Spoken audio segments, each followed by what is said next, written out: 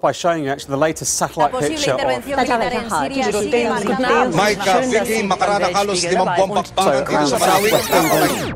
Slow down. Of course, in the news business, speed is considered crucial. We journalists are under pressure to get the story quickly, and better yet, get it first. But more and more we are wondering, what is behind those headlines of the breaking news? I'm Nana Wilhertz, and I present to you the first edition of a breakaway group of young journalism students in Aarhus who have hit the brakes. In our new show, Slow News, we'll give you an alternative to the mainstream media.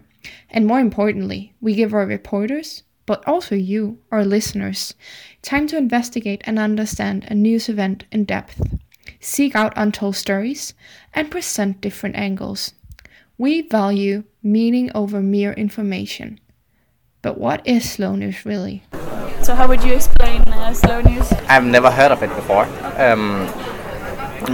but I assume it's obviously news, so it would probably be, I have honestly no idea. It sounds like a weird concept, because news have to be brought out to people quick. Otherwise it wouldn't be news anymore if it's yesterday's news. So slow news is probably more about the delivery of the news. About, if it should make sense to me, it would have to be going in depth about some sort of news topic, and explaining it in a way that probably takes time, but make sure that normal person would be able to understand it. My association with slow news is like maybe the paper in Denmark called Zetland, who takes topics which is not high actual in the press, but is something they want to explore more, and they make long series of articles or vox pops or questionnaires or something about a topic they run for a long time, maybe. That's my association. I think that maybe today's news, I will call that fast news maybe, because it's like a picture of the world today, but it's just like the big cases. You just have all the big disasters, and it's like you don't get to see some of the cases that maybe matters more. So maybe slow news could be more about like the small things in life, that some things that you don't think about, or some things that you have to, that are like necessary to actually speak about and to be reflected about. So now we've heard what other people think slow news is, but what do we think here in the podcast, and why do we think it's so important to talk about slow news and to do a whole podcast about the topic? Why do you want to be a journalist? This is a question I, Méline Lafabrie, have been asked many times, actually more than I can count. And part of me understands why. It's one of the list like profession. It's said to be a broken industry. You have to work extra long hours. The paycheck is not that good. And there's a serious problem of trust towards everything that comes from the media. And yet, there's this other part, the bigger part, which tells me that this is what I need to be, what I need to do. We live in a globalized world. I guess this is not news to you. It means that regardless of where and who you are connected to the rest of the world. These connections are obvious or discrete, direct or indirect, include many factors from numerous different backgrounds and types. The list goes on, but one thing is sure, it's a complex place and it can seem really messy. And here are the journalists trying to let you know what is happening in the world to help you understand the society you live in. Let's be honest, we haven't been doing a great job at it lately. Somehow we started to think that getting you the information as quickly and as concisely as possible was the best way to do journalism. Being the first to get you to talk about an event became more important than giving you good information. We send you notifications all day long, and every event is breaking news. All this info coming your way make you feel overwhelmed. How many friends of mine have told me they don't understand anything that's going on, and because of that, they've stopped reading the news. And it doesn't really matter where you place yourself on the political spectrum. Everybody is very critical toward the media nowadays. For those we haven't discouraged yet, we try to fit all the information we can in 140 characters, so one tweet is enough to give you the feeling that you are informed. But by trying to simplify everything, we lost the purpose of what we're doing. Simple isn't accurate, and to describe a world as complex as ours, accuracy is absolutely necessary. Now, don't get me wrong, this kind of journalism can be good and useful, but it's not enough. Once you know what's going on, when and where it happened, we need to slow down. We need to give you all the information so you can fully understand what happened and make links with other events you've heard of. This is what slow news is here for, making the world more understandable, taking time to contextualize an event, including different points of view, giving a voice to people from different backgrounds, showing the human behind the stories, making sense of it. So when you hear breaking news or see a notification pop up on your screen, you know what we're talking about, and if you want, you have access to longer and deeper materials on the issue. Slow news also means being able to distance ourselves from the headlines and taking time to focus on matters which are left out from the public attention, either because it's too far on a cultural or geographical scale, too complex, or it's been going on for too long for people to consider it interesting. I believe the people I write for are smart and curious. I believe you are interested and want to understand what is going on. I believe you care and deserve better. Slow news is not here to replace breaking news. It's here to complete it, to make sense of it, give you as many tools as we have so the world can be more understandable and feel a little less messy. At least, this is what I'm here for. This is what I have to answer to people asking me why I want to be a journalist. Now, of course, we're not the first journalist thinking that slow news is just as important, if not even more than breaking news. Jennifer Roach is one of the leading researchers when it comes to slow media, and Juliet Frazen got to ask her some questions. For each podcast, I, Juliet, will present a human that might not be put in the spotlight but still does a lot. Someone that might not be heard in the media but who plays a key role in our society.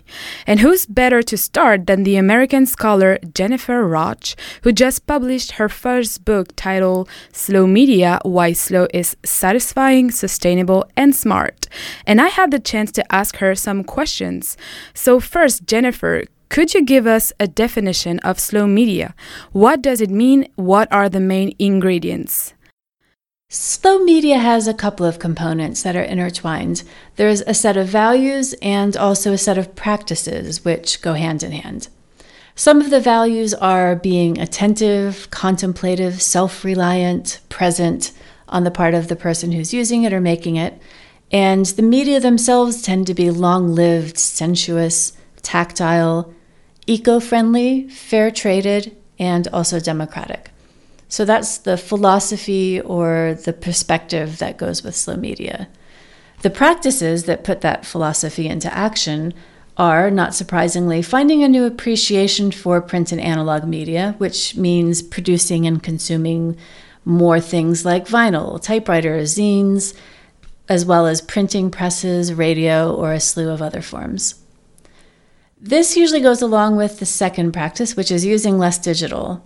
People find that they get more enjoyment out of print and analog and that they don't need digital as much as they used to think that they did. Slow media also means that people tend to reconsider the role of all media in their lives and that they often use less of it generally and try to balance their lives with more firsthand experience or unmediated communication. And then the third is that people use all media, including digital, print, analog, in slow ways. That might mean monotasking, you having less alerts set up on your devices, checking your email less, or taking more time to respond to messages, to think about what people are saying to you and how you want to reply, rather than giving the knee-jerk quick response. Okay, and do you perhaps have an example of a slow media? I'll point to the British magazine Delayed Gratification that publishes every 3 months. Each quarterly issue covers news that happened the previous or the penultimate quarter. So the October issue reports on what happened in April, May, June. Whereas most news is made to be disposable and focuses on breaking news, their idea is to turn that time delay into an asset, that by waiting 3 months they can give you a more comprehensive and authoritative view of what happened in the world. It avoids guesswork and predictions about why something matters. The magazine design is also beautiful. It's not made to be disposable, but rather to be an artifact that you keep. And what brought you to become a scholar and a defender of slow media? As a journalist, I started out writing for alternative news weeklies in the 1990s. It was a time when those kind of publications were probably at the height of their cultural relevance. It always seemed that news weeklies and the alternative press generally were more connected to their local communities, to activists and to artists than mainstream news was.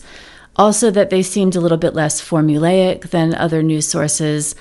And I know for me as a reader, as an audience member, I enjoyed reading them more than I did other sources of news. So that's partly what spurred me to become a media scholar and a media critic in the first place, was to try and figure out why it is that people perceive alternative news sources as being better than mainstream ones. I've spent most of my career as a scholar exploring that question. Interesting. And then you started to write your blog named Slow Media, which resonated with a lot of people. What are the common frustrations they share towards mainstream media? There are so many of them, I barely know where to begin. The two main ones that I'll start with are going to be commercialism, of course, and the influence that advertising and ad sponsors has on news as a product. Most people sense that a lot of compromises are being made there.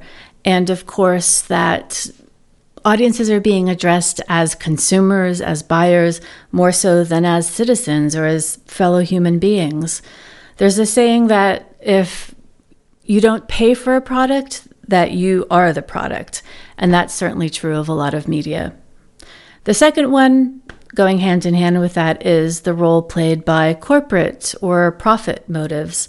That basically there's an imperative to keep costs low, and that over time, all of the news functions that are expensive, that are time-consuming, have been trimmed, and that a lot of the news that we're getting now is just opinions or talking heads, because it's pretty cheap for a TV studio to just plop a bunch of people down with microphones and ask them to pontificate about what they think the news means, as opposed to having foreign bureaus with international correspondents running around the world, talking to people on the ground to find out what's happening and revealing new things.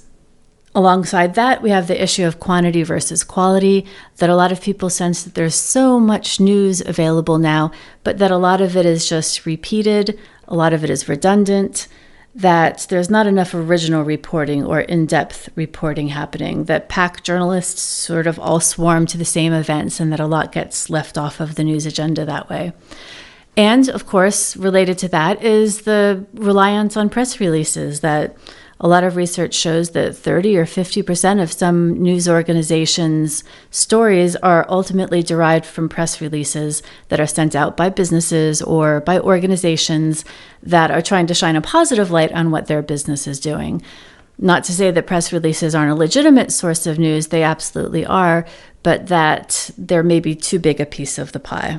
And of course, when we talk about mainstream news, a lot of people are specifically talking about TV news, whose shortcomings are very well known.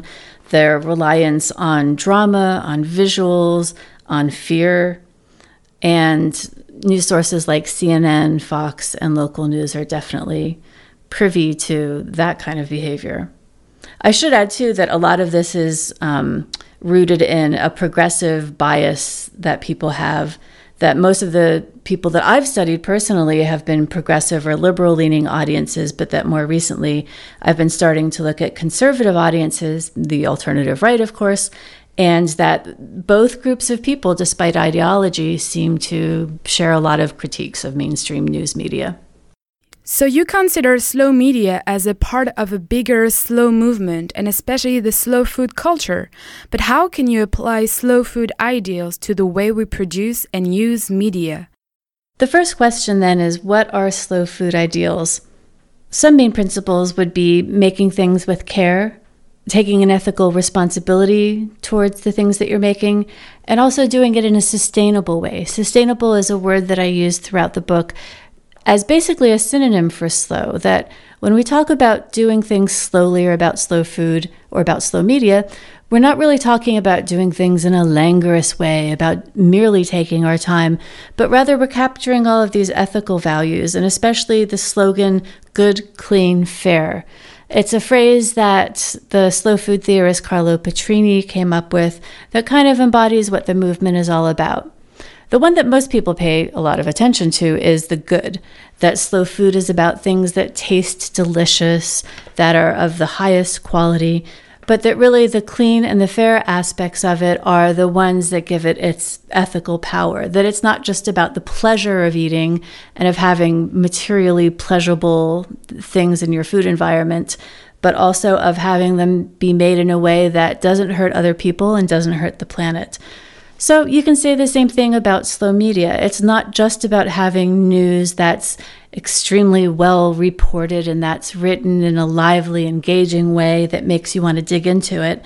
It's also about reporting in a way that is clean, that doesn't harm the environment, and that hopefully does things that are going to be helpful towards our ecological system.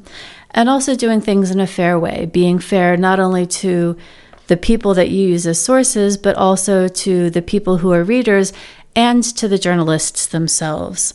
This is a developing frontier in the slow news movement and in the journalism scene generally, the big problem being that there's so little money to be made and so few journalism careers nowadays that people can't make a living at it. They can't pay their bills. And it's discouraging a lot of good people from going into the field and from staying in the field as opposed to migrating to other related areas like public relations. So I think that the slow media movement has a lot to learn about slow food, about how to more closely tie our activities to the ethics of sustainability. So less is more, right?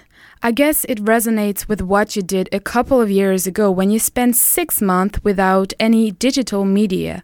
Could you tell us more about this unplugging project and how did it make you rethink your consumption of media? The Unplugging Project. So I started planning that in 2009, and my concept was kind of that I would pretend it was 20 years earlier, 1989, before the rise of digital media and the internet and email and CDs and everything else.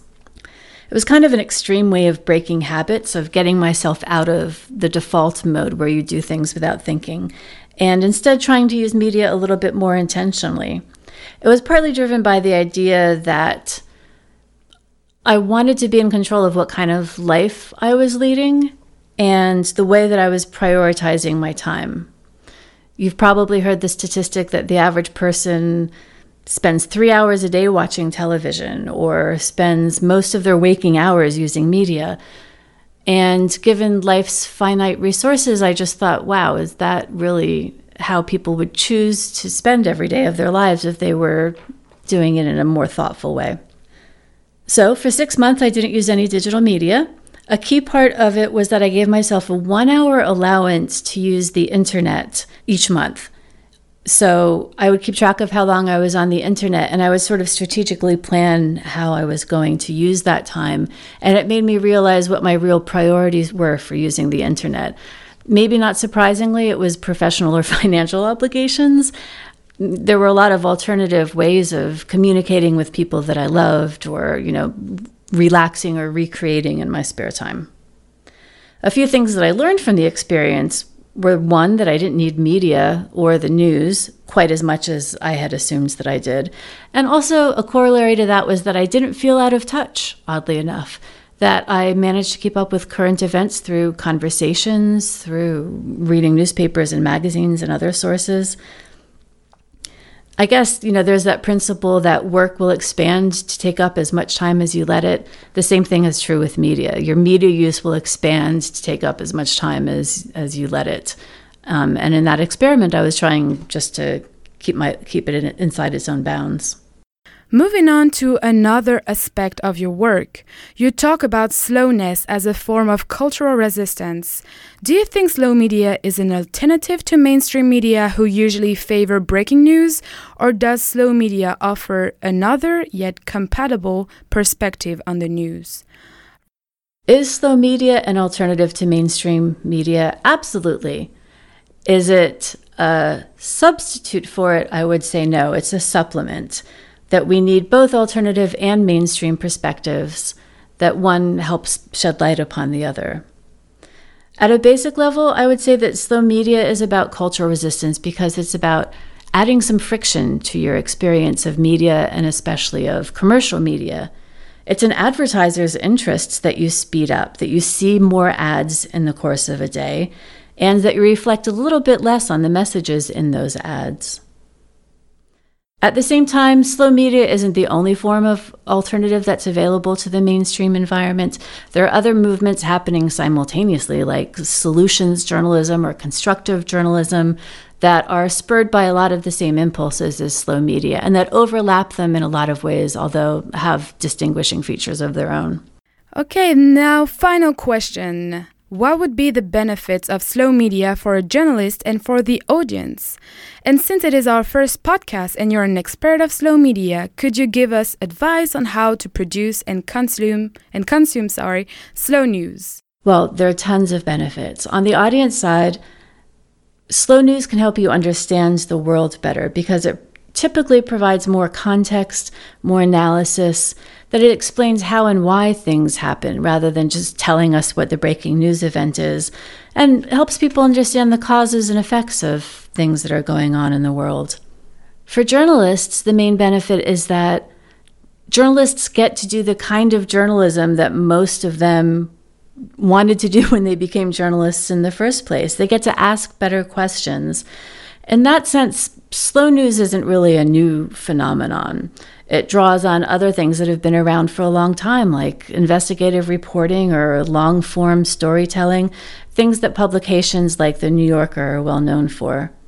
What is new is the business model, however, that slow news today is a lot more dependent on members or on subscribers, on the people who use it, than used to be the case, that they're typically less reliant on ad subsidies.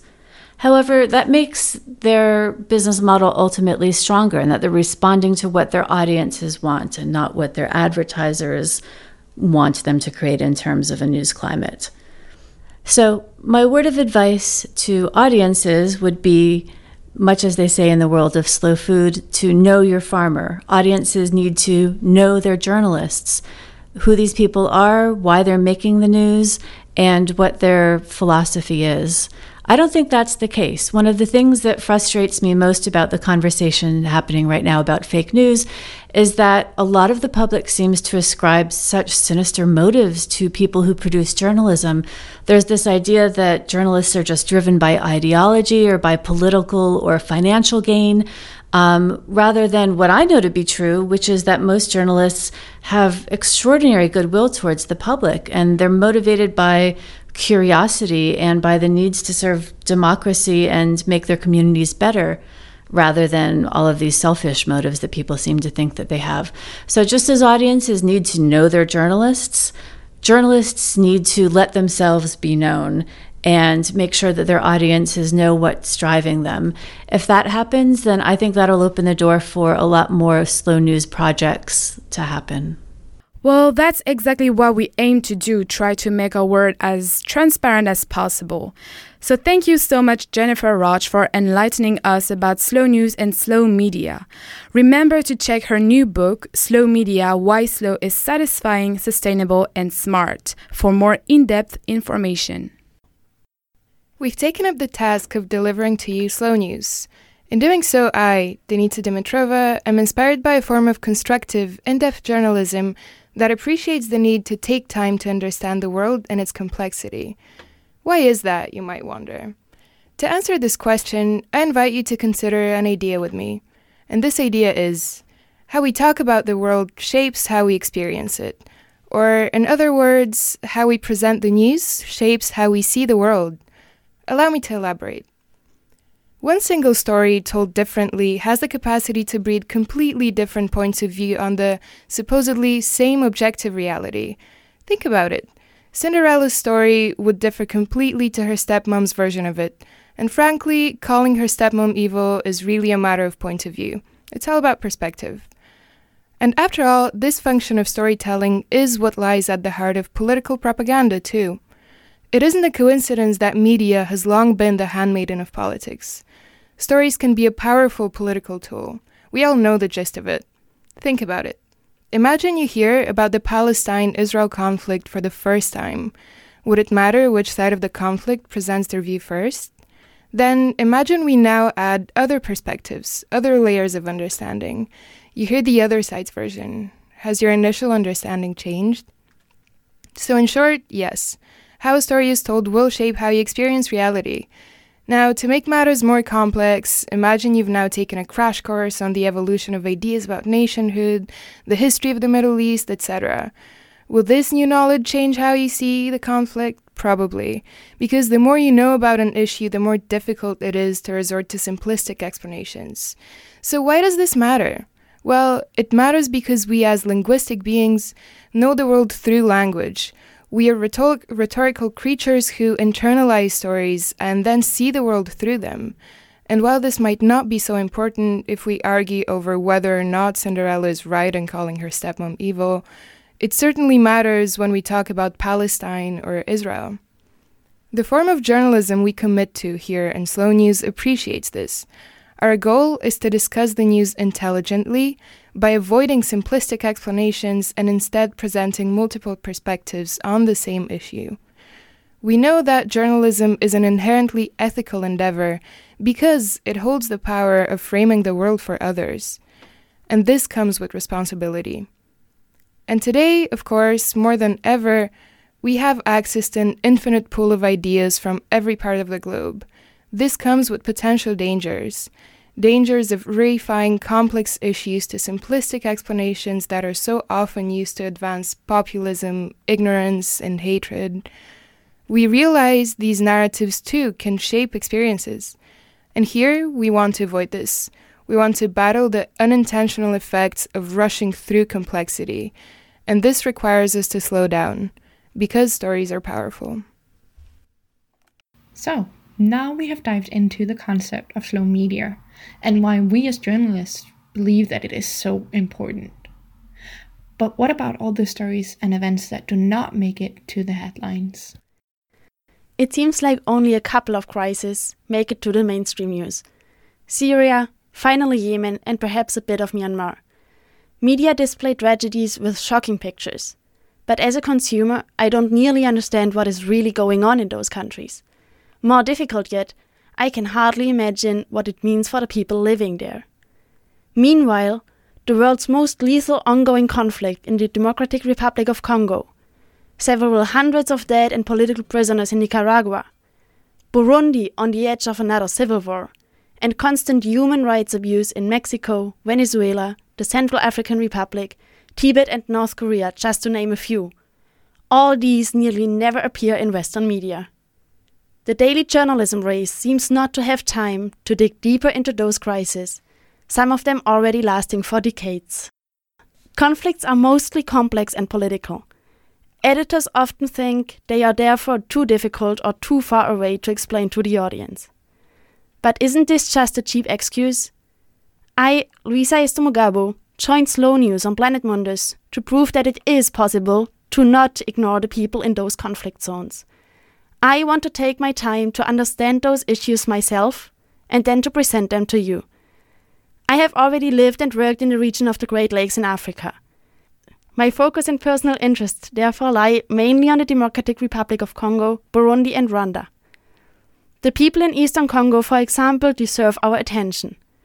They are struggling to survive in the war on a daily basis. But they also deserve to be seen as humans, just like you and I. Also in a war zone, there do exist daily routine, innovation, and love stories. Do you know, for example, what a chugudu is? On another note, I am convinced that we can do better in reporting, for example, on the political and human crisis in Burundi. The few existing journalistic pieces in the West often use outdated, stereotypical structures to explain the situation. It is said that counting the year 2018, we have to say that also African countries like this small hilly nation in the east of the continent should be looked at as any other state in the world is. The current threat to Burundians has nothing to do with our all-time explanation of ethnicity and tribalism in so-called savage Africa. Instead, it is about politics and economy. This might be more difficult to analyze, but it is more true than any reproduction of colonial perspectives. Being a journalist, I am not freed of my responsibility. On contrary, I am given the tools to raise awareness in a responsible way. Not for the sake of breaking a headline, but for the sake of humanity. I believe it is important for us to confront ourselves with the tragedies of this world, even if it hurts. Because forgetting crisis means forgetting humans. Now we've talked a lot about theories. What is slow news, or what should it be? Why do we need it? Why are we doing this podcast at all? So let's get practical. What does slow news look like in real life? Louisa? Hi. And me, Valerie, will show you some of our favorite examples. Just before this, Louisa was talking about the violent conflict in Congo and that no one really talks about it. And I think, Louisa, that you want to share a really good piece of slow news on this. Yes, indeed, Valerie. It's a very long piece on the origins of war in the Democratic Republic of Congo that was published in The Atlantic by Armin Rosen. The war in the Democratic Republic of Congo is a war that has been ongoing for a number of years now, but it's still underreported.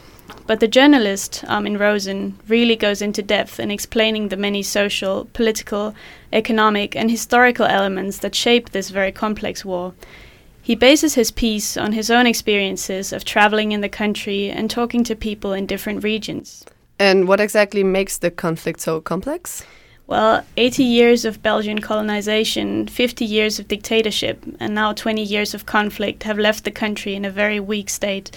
It has also left room for a variety of actors to take control. Rosen explains that the government has no authority whatsoever. The absence of the state makes it possible for militia groups to control the country and to sustain the violence. The east of the Democratic Republic of Congo, for example, is very rich in minerals that the global technology and defense industries are interested in. With the absence of political leadership, armed groups are free to control the mining sector, for example, and to set the tone in the country. In that way, being part of the militia also becomes a way of surviving in the country, and not following the law becomes almost normal. Violence simply becomes a vicious circle. That does sound very complex. How did the journalist get such a deep insight into the whole complex conflict? The article is based on interviews with a lot of people and a very detailed description of the environment, so I guess the journalist must have spent a lot of time in the field. But I also noticed that part of the article was funded by Oxfam America. That made me wonder about the motivations for the article. Yeah, that's interesting, because the question is there really not enough funding for articles? And do they need help from international development organizations like Oxfam, for example? And yeah, should journalists still take the opportunity to do that? We'll leave that for you to think about it. And now I would also like to share one of my favorite pieces with you.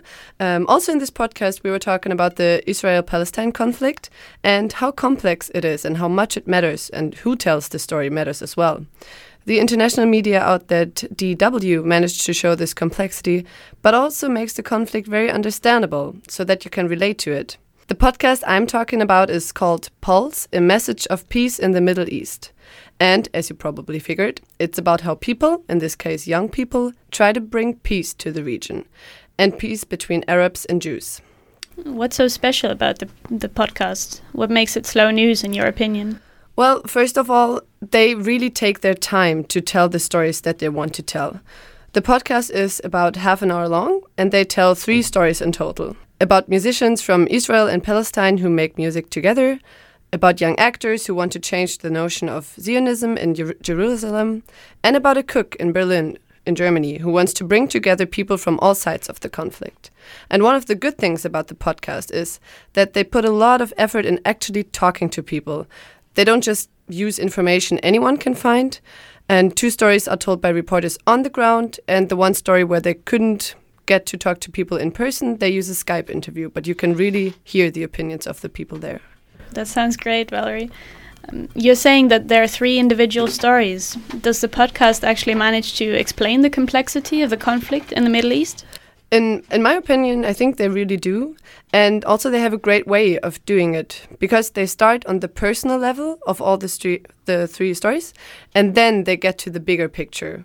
For example, at one point the reporter asks one of the musicians, but what is the reality? And he replies, "Ooh, it's complicated." And of course, the reporter then could just ask another question right now, but she doesn't. She just waits. And so the musician keeps on talking. He tries to elaborate. And in the end, we really understand what his reality looks like. I'm definitely going to listen to that podcast. You should. And what is your next tip for me? What should I read, listen to, or watch? Well, I found an article that explains an environmental crisis in depth. It was actually a piece that a journalist called Patrick Kingsley wrote for The Guardian. That sounds interesting. What is it all about? It basically explains how climate change is forcing Mongolian herders to move to the capital of their country.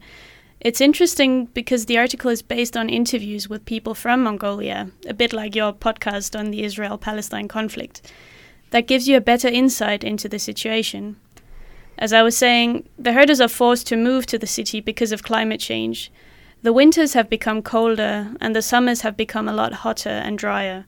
So the herders' livestock simply cannot survive in the winters and they can't harvest enough grass for their animals because of drought. So the livestock simply die from cold or hunger. Before, during the Soviet Union, the herders' state secured fodder and restricted the number of livestock for each herder. But since the fall of communism, herders have gotten more livestock. They now have to work without the help of the state that they were used to for so many years. But what happens when so many people move to the city? See, that's another thing that I also like about this article, because it takes time to describe the impacts that migration has on the city. There's not enough housing for people there, so the herders live in their tents in the outskirts of the city.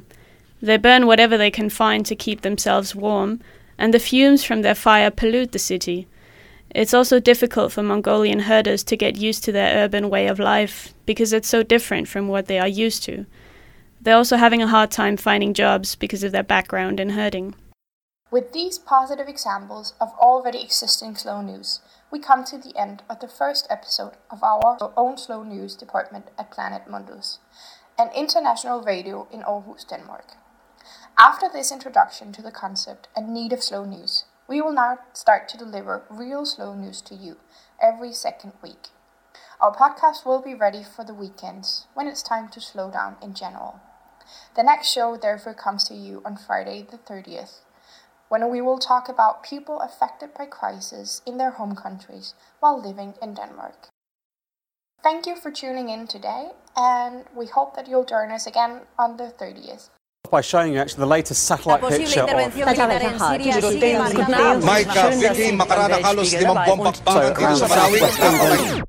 Slow down.